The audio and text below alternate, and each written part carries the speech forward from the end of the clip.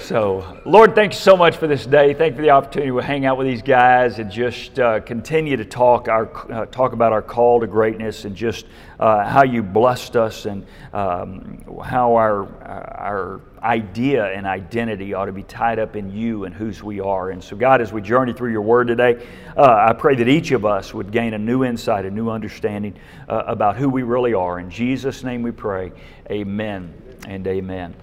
Well, guys, welcome this morning as we start our second week of really looking at our identity. First week we talked about what it means to be called for greatness, and we talked about developing a life of faith. Then last week we started talking about now that we're growing our faith and we're people of faith and we're followers of Christ, we have to understand what our identity is. And it came from the foundational passage we looked at even in Sunday morning service a couple of weeks ago. We're in Colossians chapter 3, verse 15. I'm just going to read this and then we're going to continue looking at some points. Where Paul, talking to those Colossian believers, he says, "Let the peace of Christ rule in your heart," verse 15, "since as members of one body you were called to peace, and be thankful." We talked about those words, thankful. He says, "Let the message of Christ dwell among you richly as you teach and admonish one another with all wisdom through psalms, hymns, and spiritual songs from the Spirit, singing to God with gratitude in your heart." Again, gratitude and thankfulness. And then he says, "Whatever you do, whether in word or deed, do it all in the name of the Lord Jesus Christ." And again he says, "Giving thanks to God through the Father in Him." Now, as we think back what it means after we develop the life of faith, we've become followers of Christ, then we want to understand what is our identity. You know, I think that's one of the big questions as we look around at our nation right now. We've kind of lost our identity. Even as a child, even now, I look back and I think back, what I used to think about our country is that we weren't a perfect country. How many of you understood that? We were never a perfect country. But there is a reality that we were a great country. We were a country that was always looking to do as best we could, not just here, but abroad, that we were looking to do the right thing. We were looking to be kind of the right kind of people. We were always the purveyors of good. And now you look at our country and just some of the things we've talked about today, you're like, hey, can we just invent forms of evil? And then we put them into law and then a judge settles it. It's like everything we used to think about who we were is now being questioned. And so as I think about us as believers, we want to be in such a mindset, we want to walk in such a mindset that we always remember who we are, regardless of who our country becomes. Even as I've talked to a number of people in our congregation and people that I know, they're working for larger companies. And companies are doing the same thing, right? They're coming down with a new policy each and every day. They're really, if you are a believer, if you are a follower of Christ, it's going to call into question your identity. And so last week I started talking about what does it mean to have your identity wrapped up in Christ. First thing I said last week is that I am in Christ, which means I'm united with Christ. The second thing I said last week is that means I'm alive with Christ. Today I want to tell you something else it means, and this may shock a few of you, especially as you look around the room. You are a saint. When's the last time you've thought of yourself as a saint? If you look in God's Word, look around you. Just look around you. It may shock you. That dude next to you, to your left or right, in front of you, behind you, if he is a follower of Christ, Scripture calls that person a saint. Anybody in here or who in here grew up from a Catholic background? Okay, got a Catholic background, somebody else? You know, if you go to the Roman Catholic Church, they have a different definition of saint. That sainthood is something you can achieve by your works or living an exceptional lifestyle, by doing something amazing, and we can think of saint this and saint that and saint this and saint that. As a matter of fact, in the Catholic mindset, these are the exact quotes. A saint is essentially a deceased individual who, having achieved sanctification and a noble degree of holiness, is officially declared an intercessor to whom the living, you and me, might pray to. Okay, so here's what they believe. is that a saint, someone who has lived a particularly good life, maybe Mother Teresa or St. Patrick or some of these other people, that they have achieved a level of holiness, a level of sanctification, that they can be declared a saint. They can be placed in the sainthood, and then, even though they have deceased, you and I, all right, you and I can then pray to them for help, for intercession, that they can help you along the journey. And by the way, if you are listening to this podcast or you're in here like several people, this is not an attack on the Catholic Church. That's not what the point is. But the point is to say, is that really what a saint is? Biblically speaking, is that what a saint is? Now, that's the Roman Catholic Church's position. How many of you ever heard of a patron saint? So you have saints, and then you've heard of patron saints. Somebody tell me what a patron saint is. Does someone know? One from New England. Not one from New England. That's a patriot saint. So that's the accountant in the room, by the way. Yeah. All right. Tell us. They're like a sponsor of a profession, often, or other movement. Say that again. Do you say? Like a sponsor of a profession or other type of movement. St. Christopher would be the patron saint Of what? of police. Okay, there you go. He touched on it right. Two different things is that a patron saint is a saint that is identified with a certain area or a certain activity. And they have saints that, depending on who you are, St. Christopher is police officers for protection. I just began to study this and look at it. Some of these are pretty obvious. See if you can guess, and I'm not making this up, by the way. Okay, let me give you some of these. What do you think Peter, St. Peter is? He is the patron saint of fishermen. I'm not kidding. Okay, patron saint of fishermen. All right, now that you're tapped in, how about Luke? St. Luke is the patron saint of doctor. There you go. Now you're rolling. All right, now we're on a roll. St. Joseph. Patron saint of... Now some of you are saying multicolored coats. Other Joseph. Carpenters. Joseph, father of Jesus. St. Jude is the patron saint of hospitals and lost causes. St. Christopher could be the patron saint of travelers or enforcement or those to be kept safe. That's why a lot of times if you ever get into a taxi or something, or you see a little bitty miniature idol there on a dashboard, usually it's St. Christopher, because he's trying to protect those who are traveling along the way. Somebody guess? St. Teresa, Mother Teresa. What is she the patron saint of? Missionaries. Missionaries. The Saint Mother, she's actually, her official term is Saint Teresa of Calcutta, because that's where she ministered to. But she's the patron saint of missionaries. And so if you're a carpenter or a missionary, or if you're a police officer, someone who travels or drives, you're a truck driver, you would be praying to St. Christopher. St. Francis of Assisi, you've heard that. Patron saint of animals. But oftentimes you will see, if you walk in a garden from time to time, you see a statue in a garden, usually it's St. Francis of Assisi. Here's some that are maybe not so much. St. Valentine. What is St. Valentine the patron saint of? Florist. I made that up. St. Patrick, for you guys that are so spiritual, what's he the patron saint of? Green beer. So by the way, don't ever answer that on a test. I made both those up. But anyway, so here's the idea.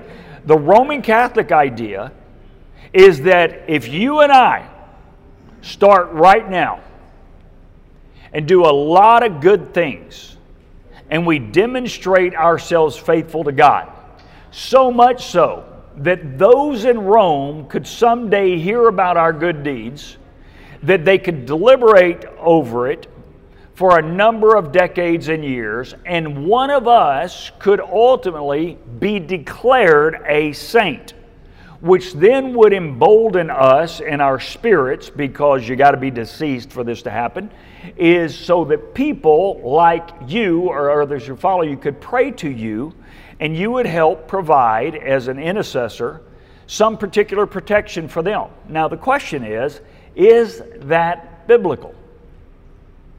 Is that biblical? And I want to tell you it's not. And again, this is not an attack on the Roman Catholic Church. Because guys, you say, as ludicrous as that might sound, the biblical definition of a saint is much more ludicrous. You say, what do you mean, Pastor? That means if everybody in this room is a Christian, everybody in this room is a saint. Now that's ludicrous. Just look around the room. You're looking at saints. Now my guess is you didn't walk in here saying, that dude's a saint, that dude's a saint, that dude's a saint. We didn't do that, did we? If we're honest and humble, a lot of times I think of myself as anything but a saint. But Scripture says, yeah, some of y'all raising your hand. Some of y'all are just pointing at other people. Even him. The truth is, in a biblical sense, everybody who has trusted Christ as Savior and Lord becomes a saint. And you don't have to someday achieve enough by serving enough, or like Gene, bring enough donuts to Tuesday morning men's Bible study, where we step back and after Gene dies, and we'd wait for him to die for sure, that we would then say Gene is the patron saint of donuts delivery.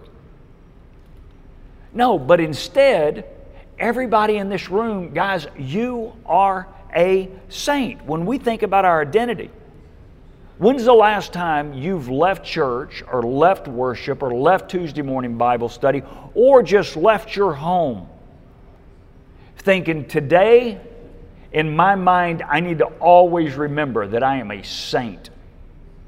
And as we think about that, if we think about the biblical saint is anyone who has come to faith in Christ and has then therefore been made righteous. Anybody who has come to faith in Christ and has therefore been made righteous. Let me show you. Go to 1 Corinthians chapter 1, verse 1. Justin's going to put these on the screen for you. What do we know about the Corinthian church? Tell me what you know about the Corinthian church. They were messed up. How many of you know they were messed up? They could not even worship without getting in a disagreement. They had people marrying mother-in-laws and sleeping with this person and sleeping with that person. They were anything but saints. They were not a perfect church. But notice how Paul addresses them in 1 Corinthians chapter 1, verse 1. It says, Paul, called an apostle of Christ by Jesus Christ and by the will of God, and our brothers. Then he says, verse 2, to the church of God in Corinth, to those sanctified. Now this is the NIV. If you go over to the New King James, if you go over to almost any other translation but the NIV, they will say, to the saints in Christ Jesus. That's the word. That's the word. Paul calls them saints. It's kind of interesting that most of the rest of 1 Corinthians is Paul chastising the church in Corinth about the sin that is in their life, right? And it's interesting enough that he starts off by saying you are saints, and then he spends most of the rest of the book identifying you got to stop doing this, and you got to stop doing this, and you got to stop doing this, and you got to stop doing this. So here's the point, guys, as we think about I am a saint if I have trusted Jesus Christ as Savior and Lord. I am a saint. I don't have to live in such a way that someone else will someday look at me and acknowledge me and vote to call me an official saint. Instead, I need to understand that I am a saint, and I need to do everything I can each and every day, having been made righteous and made holy by Christ, to do everything I can to live up to the sainthood, not that I've achieved, but that God has given me.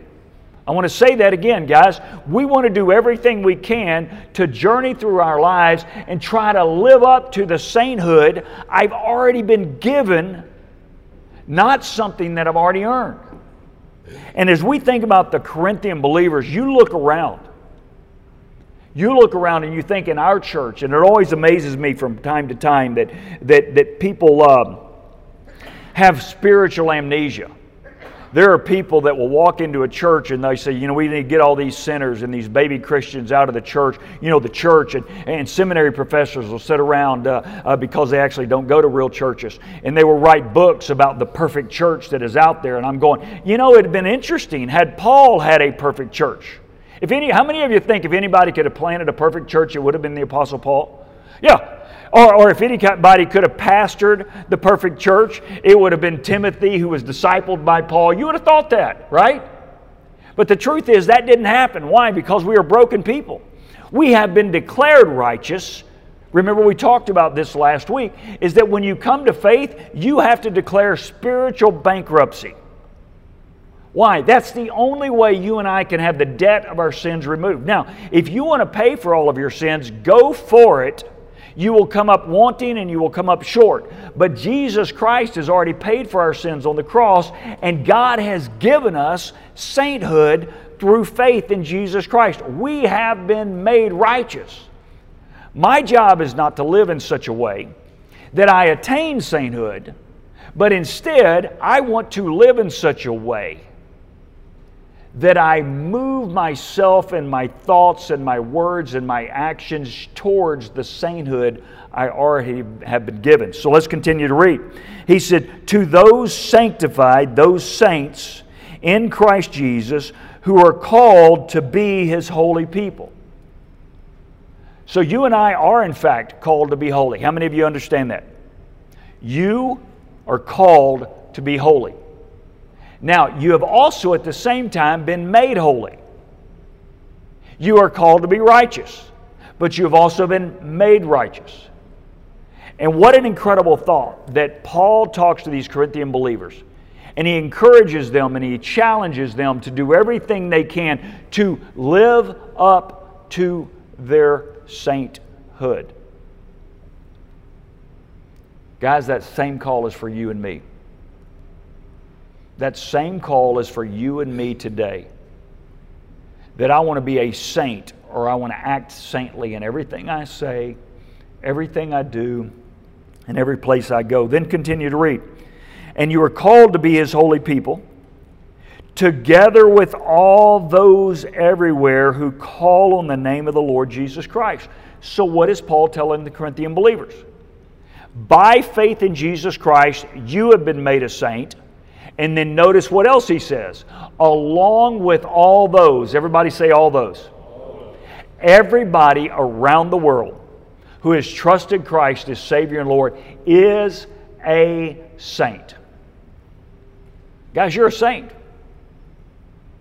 St. Paul, St. Chet, St. Jean, St. Shane. Man, yeah, I heard someone say, oh Lord. I know. I didn't make him a saint. But God did. I didn't make you a saint. But God does. The question is, are we living up to the sainthood we already have? So notice what he says. Together with all those everywhere who call on the name of our Lord Jesus Christ, listen to this, their Lord and God. He says, grace and peace to you from God our Father and Lord Jesus Christ. Go to Romans chapter 1, verse 7. Notice what Paul says to the Romans. Justin will put it on the screen. He says, to all in Rome who are loved by God and called to be His holy people. NIV translates that word right there, His holy people. You know what other translations say? Called to be His saints. Same word. They were in Rome. So the Corinthian Christians were called saints. Now you have the Roman Christians called saints. He says, grace and peace to you from God our Father and from our Lord Jesus Christ. Look at Colossians chapter 1. Colossians chapter 1, verse 1. Paul, an apostle of Christ Jesus, by the will of God, and to Timothy our brother, to God's holy people in Colossae. That holy people, different translation for saints. To God's saints in Colossae, the faithful brothers and sisters in Christ, grace and peace to you. Look at Ephesians chapter 1, verse 1. It says, Paul, an apostle of Christ Jesus, by the will of God, to God's holy people. Same word. To God's saints in Ephesus, those faithful in Jesus Christ. Look at Philippians chapter 1, verse 1. Paul and Timothy, servants of Jesus Christ, to all God's holy people, that's saints, to all the saints in Christ Jesus in Philippi, together with the overseers and deacons. I think it's kind of interesting. He doesn't call the overseers and deacons saints there. He says, hey, all the members over there, you're saints. Those of you who are overseers and deacons, y'all need to shape up just a little bit. Kind of a lot like our church, right? Romans chapter 8.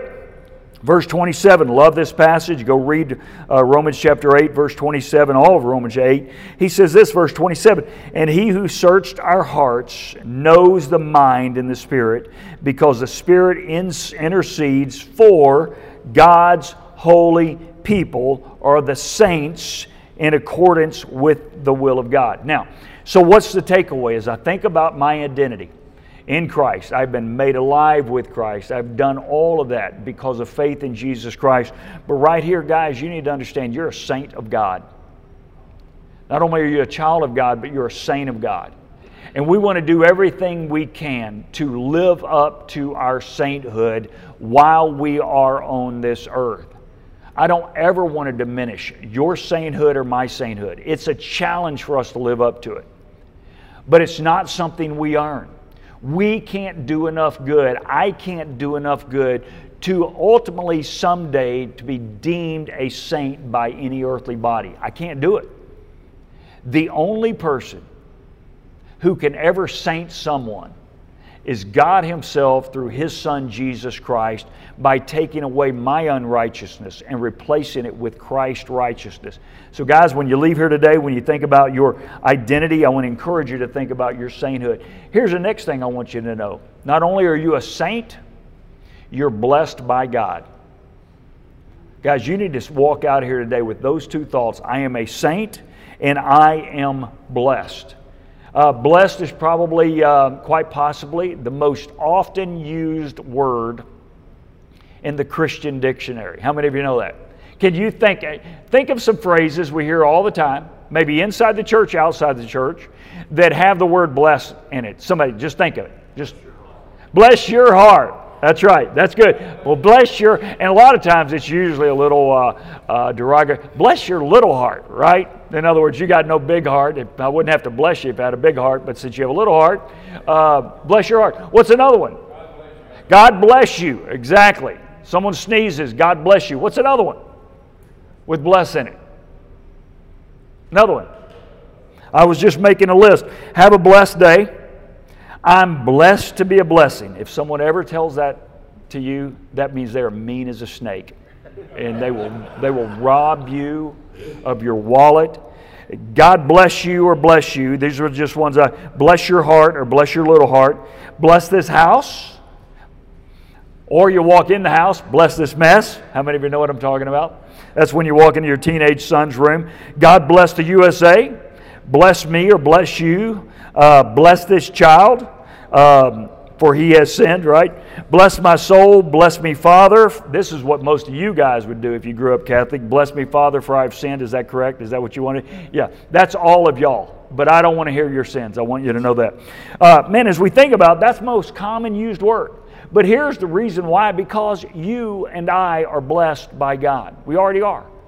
Typically we think of, and rightly so, that blessed people, and let me tell you what, even atheists, even those outside the church will from time to time say bless you, won't they? They'll just say bless you. Why? Because they understand it means favored or fortunate. But for us, it means highly favored by God. Probably the most often used, the one we understand. We just rolled through Christmas season. Remember Mary, when the angel said, Mary, you are found to be with child? It says, you are highly favored. That's the Greek word, blessed. Probably in the New Testament, most common phrase, or when we think about blessed, you go to Matthew chapter 5. What are those called? Matthew chapter 5? The Beatitudes. The blessed attitudes. You've heard people change. The happy attitudes or whatever it is. That's the idea of being blessed. So guys, when we leave here today, we need to understand that first of all, I am a saint of God. It's not something I need to achieve, but it is okay to try to live up to it. But I'm also blessed by God. We are highly favored by God with forgiveness and His grace and His love. Look at Psalm 1. Let me show you what it means to live a blessed life. And this is where truly living a blessed life comes from. The psalmist in Psalm 1 says, blessed is the one who does not walk in step with the wicked, or stand in the way that sinners take, or sit in the company of mockers, but whose delight is in the law of the Lord, and who meditates on His law day and night.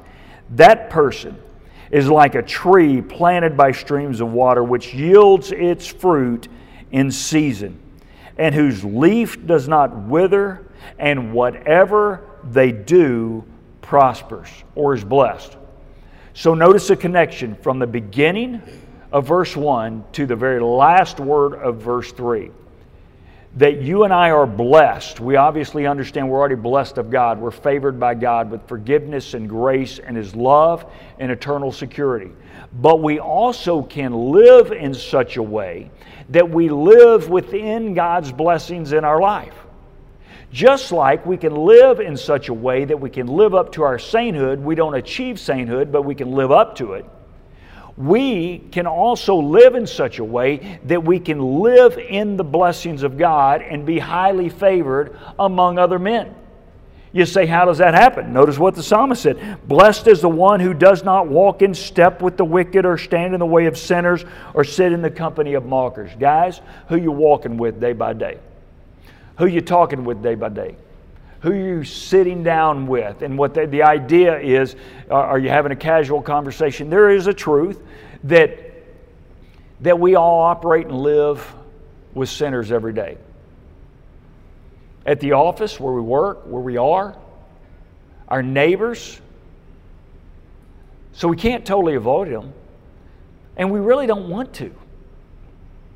Because how are we going to have a gospel witness with people we don't hang out with and talk with? But what he's talking about is blessed is the person who lives in such a way that they're always going to walk in righteousness and walk in grace and do everything they can to please God. And not let the world impact us, but instead we're going to impact the world. And so guys, you think of yourself today as you leave here, as you are a saint of God who wants to walk in such a way that you can live in the blessings of God. Look at 2 Corinthians chapter 9, verse 8. He says, and God is able to bless you abundantly. Let me just stop you right there. As a saint of God who is blessed by God, as a saint of God, I have all of my sins forgiven. I've been given the righteousness of Christ. I have the gift of eternal life. Nothing can ever separate me from the love of God. I am a saint, made holy by God. But I am also blessed by God. Now, just as I want to live in my sainthood, I want to live in God's blessings in my life. And notice what he says, and God is able to bless you abundantly, so that in all things, at all times, having all that you need, you may abound in every good work. So at the baseline, as we think about living a blessed life, notice what Paul says. God will bless you abundantly. Now, a lot of times we forget to read the last part of the verse. What does it mean to be abundantly blessed? It doesn't mean that your 401k is going to double or triple, that you're going to have millions and billions of dollars. It doesn't mean that you're going to have the biggest house on the street or on the block or in the neighborhood. That's not what it means, because he goes on to define what it means to be blessed by God abundantly. So that in all things, everybody say all things, you will always have everything you need. As a child of God, guys, you'll have everything you need. What does that not say? It doesn't say you will have everything you want. But you and I can walk with the understanding that as children of God, we will always have everything we need. That's a blessing. That's a blessing of God. Now, sometimes God blesses some men and some families way more abundantly than others.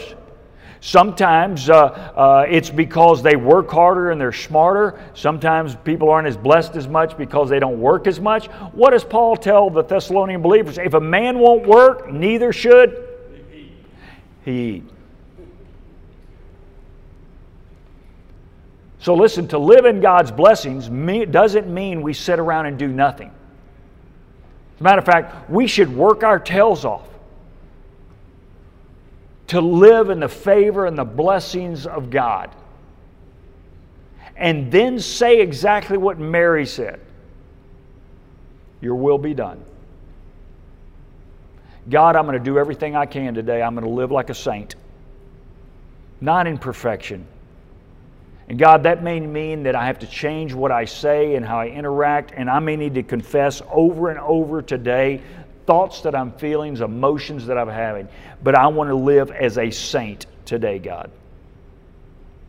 But I also want to work, God, for your kingdom and your way and your church and your house, to live in your blessings, knowing